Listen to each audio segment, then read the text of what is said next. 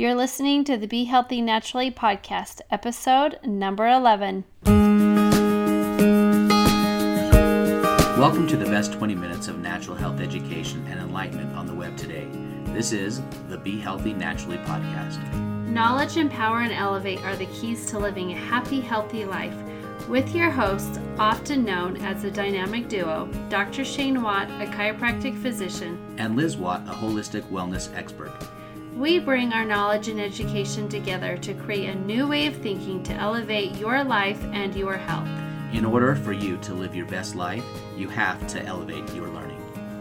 All right, everyone, we'd like to welcome Greg Hall to our podcast today. He's from Corazon Mills, and it's an ancient grain company that he has here in Utah. Tell us a little bit about your company and how you kind of actually got into ancient grains and things organic and things of that nature. Sure. Thanks, Dr. Watt. So we do have a little company here in Utah. Corazon Mills is actually a name taken from an area in Afghanistan, that Middle East area where some of these ancient grains have been grown for years and years, hundreds of years. And Corazon is actually the type of wheat that has a trademark now called Kamut. Most people are familiar with that. It's actually Corazon wheat. We bring these grains in here to Utah, grains like Corazon or Kamut, grains like einkorn and spelt. These are ancient varieties that people can eat when they can't normally eat other varieties of red and white wheat because of gut issues, perhaps. Right. Mm-hmm. Anyway, so we try to be a really clean source of these types of grains here in Utah. And we bring these grains in, sell them in bulk. We can follow up with classes, our social media pages and things like that to show people use these and what the benefits are.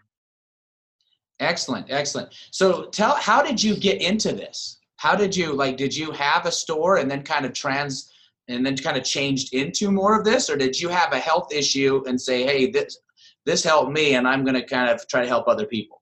I learned about health issues because I was working at a bakery, Great Harvest actually, here in Utah for many years. And I've worked at 3 different bakeries over the last 10 years or so. And as people would come into those bakeries, sourdough bakeries or bakeries like Great Harvest and others, they would sometimes ask us the questions, well, do you have Kamut bread, or do you have bread with spelt or some of these other ancient grains? And the question always came up, why are you asking for these types of grains when we have this awesome bread made with red or white wheat, right? And the question was always, or the statement was always, because there's someone in my family who can't eat regular wheat. Right. And so we found out, this is the person talking, we found out that some of these ancient grains are more easily digested than red or white wheat. Right. And so I started to look into that over the years, and probably 6 or 7 years ago, I then got in touch with some millers up in Montana, Montana flour and grain specifically, and started to ask them about these grains, and Kamut specifically, or Corazon wheat. And so over the last few years, we have then partnered with mills up in Montana, up in Idaho, farmers up in those 2 states, and some here in Utah that provide these types of grains that we can then bring into Utah and then sell in bulk here this way. So I don't have a bakery. I'm really just a source for these ancient varieties of wheat that are clean, that have lower gluten, that are more easily digested by most people. And so if people have issues with gluten, they can generally turn to these varieties of ancient wheat if they want to continue to eat products with gluten and be just fine. It doesn't happen with everyone, but for the large majority of people, it's a great answer to that question. Well, it's kind of like I've heard many people say that they can't have stuff here in America, but if they go to Europe, it doesn't bother them. And I think it's just because of, personally, I think it's because the GMO, how severely that has affected the grain industry, if you want to say.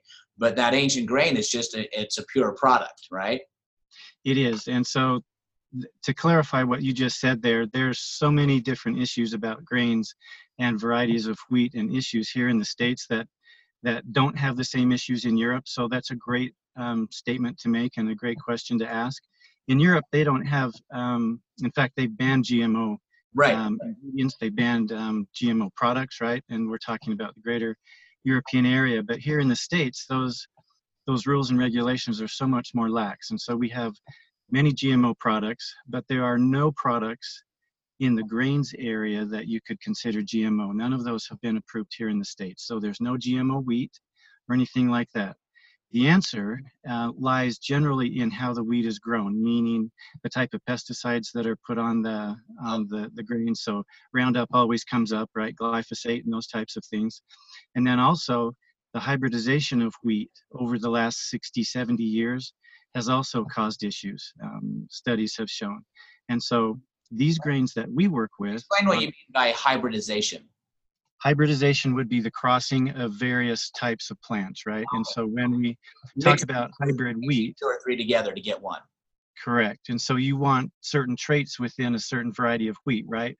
A great example of that is most people don't like the taste of red wheat, and so they hybridized varieties of wheat to remove the red bran in the wheat. So now we have white wheat, and it's a much more mild flavor. It doesn't have the harsh texture or flavor of red wheat. And so we now have a white wheat that has the same gluten capabilities of red wheat, but it's a much more mild flavor, and people like it a whole lot more. But hybridization has occurred for a variety of reasons, and others are pest control, weed control, and things like that. The size of the stalk has changed over the years so that more growth goes into the kernel rather than in the stalk, right? And so that's great for farmers who have whose goals are to have more yield per acre. So a bigger kernel per stalk, more stalks per acre. Anyway, hybridization controls a lot of those different things, right? And something has happened in the starches of these hybridized varieties of wheat over the years that has caused people to not be able to eat them. And that doesn't include all of the population, certainly. In fact, studies show that it's maybe 6 to 10% of people who can't handle these varieties of wheat, but media has published this so much that it seems like a much bigger population. The answer to this, though, is what we do. And we bring in these ancient varieties of wheat that have lower gluten, that are more easily digested, and that are pure, have never been hybridized, and so they're clean. And that's what people like. What I want to know is if people do have some gut problems, because there's a lot of people that still like bread, but they can't really have it. But what are some of these varieties that you carry for people that struggle with gut problems that they could probably, try and just see how it works with their bodies? Right. The 3 most popular types, and the types that we work with the most, are kamut or Corazon wheat, einkorn, which is the oldest variety of wheat that we know of that's been probably the predecessor to any other type of wheat that we work with. The third would be spelt, and all of these are ancient grains, considered ancient varieties of wheat. There are other ancient grains like quinoa, right, and amaranth and teff and some of these others that you've heard of that are gluten-free. But when we talk about varieties of wheat, we talk about einkorn, kamut or Corazon, and spelt.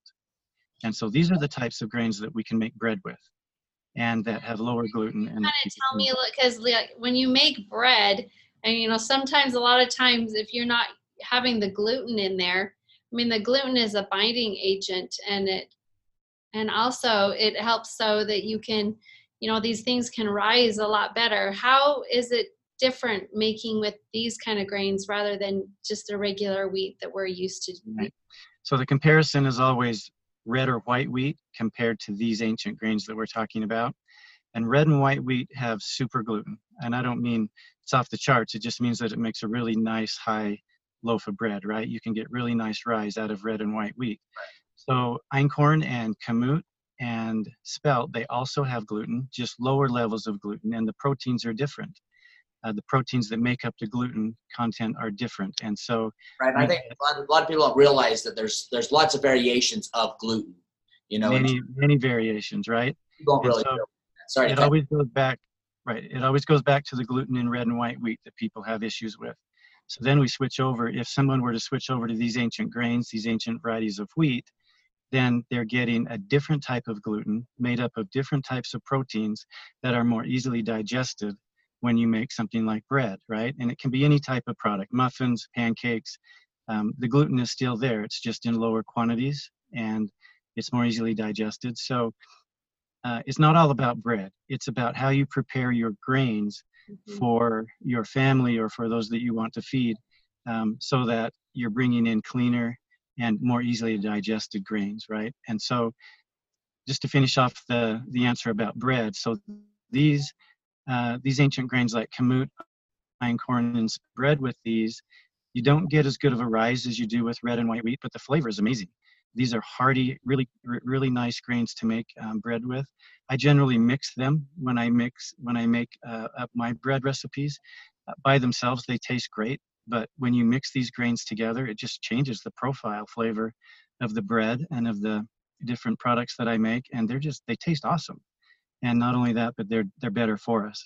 And so we can make really good bread with these, especially if we get into sourdoughs and things like that. That's what I was going to ask you. A lot of answers. Is that what you because that's kind of one of the things that we've done is done the sourdough process. Because what I think a lot of people miss in the grain side of making, let's say, bread issue is that, 100 years ago, they didn't have the yeast. They used a sourdough process, and that broke down all the, what we call anti-nutrients, and it broke down the grain particle, right? So it could be digested better. Now we can just throw it in. We can throw in the yeast. We can throw in the yeast and we grind it all up, and that's not how it used to be done. 100 years ago, it took 4 or 5 days before you got the loaf of bread that you was started, right? Now you can do it in an hour. And that's right. The process, but because there's that process, it doesn't have the same it doesn't break down the proteins like the sourdough process. So are you guys big advocates on the sourdough process? Is that kind of what you tell people how to do it? Is that kind of how they do it there? That's exactly right. And so when we sell grains to someone who wants to use them for better gut management or better health, we follow that up with classes. And so I teach classes about ancient grains. I also teach classes about how to use these ancient grains with bread. And then the third option would be to how to use these ancient grains as a sourdough process. And so we teach all of that, right? So I always look at the little adage that we have: good, better, and best. Right? Good is whole grains, better are ancient grains, and best would be bread or products made with ancient grains used with sourdough. And the reason that's the best, you mentioned it already, is that through the sourdough process, the fermentation process, the phytates or the phytic acid in the kernels of wheat or in the flour are broken down to a point where we can then use the nutrients in the grain. Phytic acid or phytates in a kernel of wheat are there to protect the nutrients in the grain. And if we make bread or bread products out of flour that hasn't been soaked for 6 plus 10, 12, 24 hours, those phytates are never broken down to the point where we can use the nutrition in the flour. And so that's why the sourdough process, that's just one, or a fermentation process in bread making is actually really good and is really beneficial to us, because then we get the full nutrition of the grain. So one thing it is really people need to understand though is that when you are making these kind of breads, because I have done this with the sourdoughs and things like that, you do not get the rises like you get with all of these quick yeast breads. And it's harder to be able to get these really huge loaves of bread that have puffed the big, up a lot. Fluffy and all that. The stuff that we're used to is more of a dense kind of bread, but it also, like when I have like a slice of, my sourdough or whatever, after you have it, it's like you get really full quickly because the nutrients are more readily available and you get filled up on it quicker. It's not like where you have a piece of bread and then want to have another one because you get filled up on it very quickly because those nutrients are so available for you. Your body absorbs them and you don't really desire to have any more. That's so true. With whole grains, that's exactly what happens, right? Our body is able to assimilate that nutrition a whole lot better and over a longer period of time, right? Mm-hmm. So the glucose goes down, and there's just so many benefits to that. Whole grains are a challenge to make with sourdough. And when I say that, it's not hard to make a sourdough loaf of bread with whole grains. It's hard to get the rise and some of the productivity that you're talking about.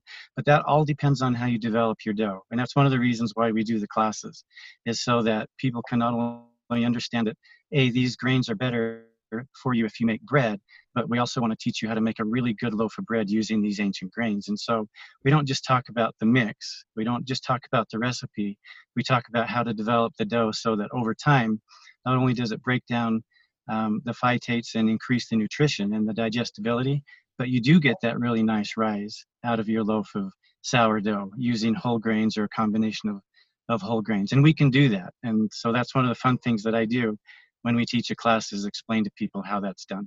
So how could people like come to a class then, or Yeah, how, so where are you even located? I mean, so the way we got to know Greg is he was one of the vendors at our Be Healthy Utah Natural Health and Wellness Conference. But I don't even know actually where your office is or where your location is.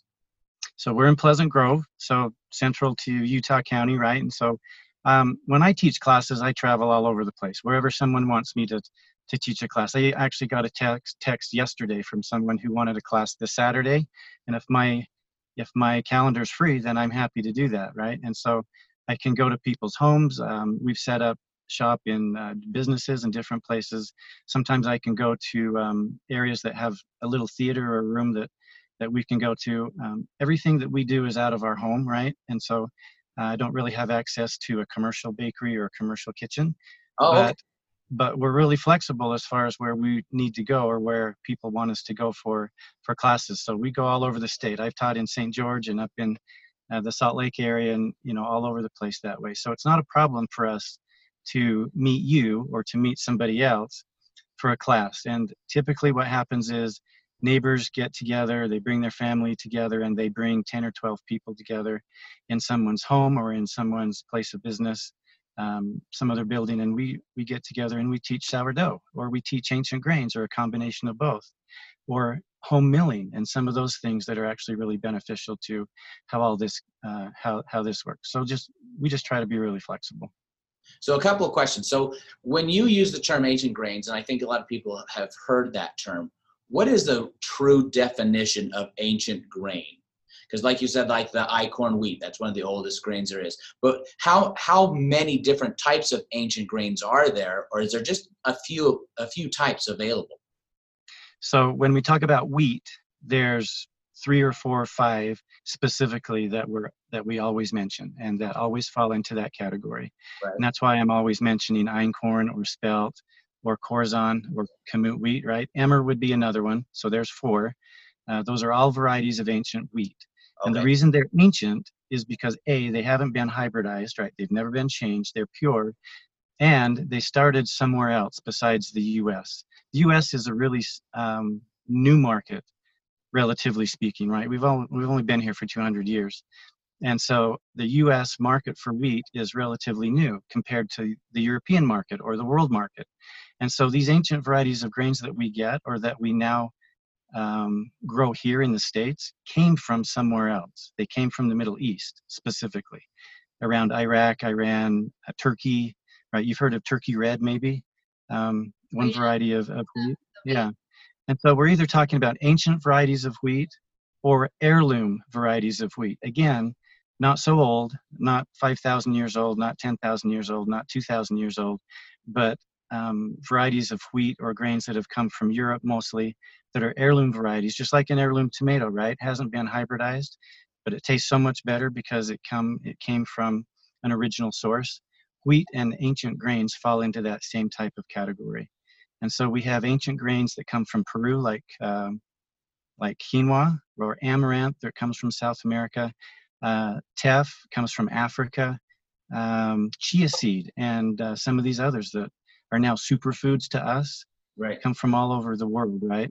And so based on their protein profile and their nutrition profile, there are dozens of them that are either gluten or gluten-free, but they're all considered ancient grains because they've never been hybridized and they've never been crossed, right? And in most cases, as for the farmers that we work with, they're also grown very clean, either organically or biologically, so that it's all It's all clean from the start.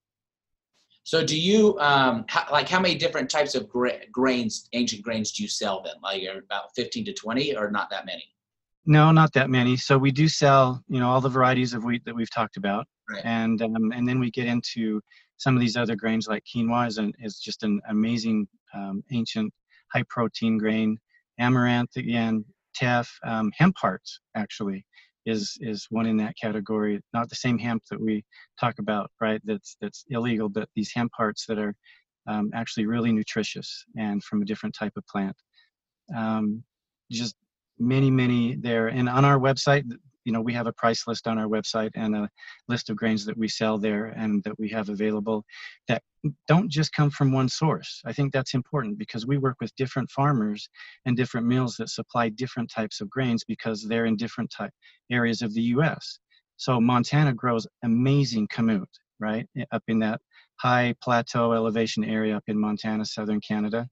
And we get really clean varieties of red or white wheat that are organic, not ancient, but from farmers here in Utah that commit to farm biologically, which means they're not certified organic, but they still follow organic standards. They just don't have to pay or don't want to pay those fees, right? And then we pull from them. They contract with other farmers who also grow ancient grains. And so that web is actually fairly wide.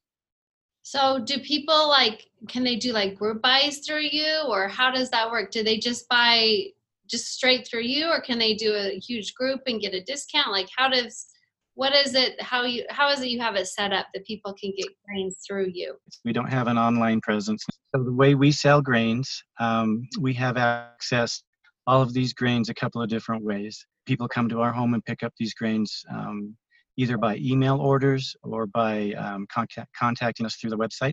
But we can also do bulk orders, and we do that many times during the year. A lady just contacted me last month and wanted to do a pallet order for her neighborhood. Bulk orders are the easiest way to do that if you want bulk. We also sell by the bag, right? And so people come from Ogden, they come from St. George, they come from all over to pick up these grains. Before we close, one of the things that you did at the conference was you had a milling thing that you were using, like a grinder. So tell a little bit about that. Yeah, one of the reasons I brought the mock mill, is what it's called, to the conference was because I wanted people to understand who came to the conference that it really is possible to go from farm to table when we use these ancient grains, right? And so our purpose being at the conference was to help show people not only how to use these ancient grains, that they were available, but also how to process them when they wanted to use them. I brought the mock mill to show people how we can mill these grains fresh and then take that flour and I brought sourdough bread, remember, to that conference. And that was a big hit, actually, was that I could go from the mill and show people how to mill grains fresh and then give them a piece of sourdough bread that I actually made the day before or the night before with fresh milled grains. And there was a combination of ancient grains used there, as well as I threw in some white flour. Again, going back to your question, Liz, about lift in bread, right? But that's okay as long as the white flour comes from a really clean source. I don't have a problem with that. But you're right, the emphasis was ancient grains, and it was really healthy food, and it was something that we really believe in. And the mock mill is a great tool in helping people understand how they can use and process these grains. So I've taken that mock mill now. I use it as the only mill I use at home, and I teach mock mill classes. I teach people how to use the mill and how to mill their grains fresh after they buy them from us, of course. And so it just goes from start to finish, and that's what we really want to do. So how can people get a hold of you then? Yeah, tell us all your information so that everyone has that. Okay. So our site is corazonmills.com, KORASANMILLS.com. So corazonmills.com.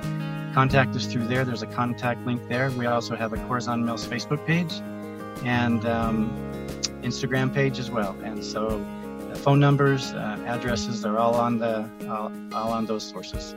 Right. Okay. Well, thanks, Greg. Appreciate you being on our podcast and appreciate you trying to help people live in a more natural way and go back to the ancient grains instead of the stuff that we have now that is not nearly as healthy. So thanks very much for all the work you do. Appreciate it. Thanks. You're welcome. It's a great story. Right. Thank you.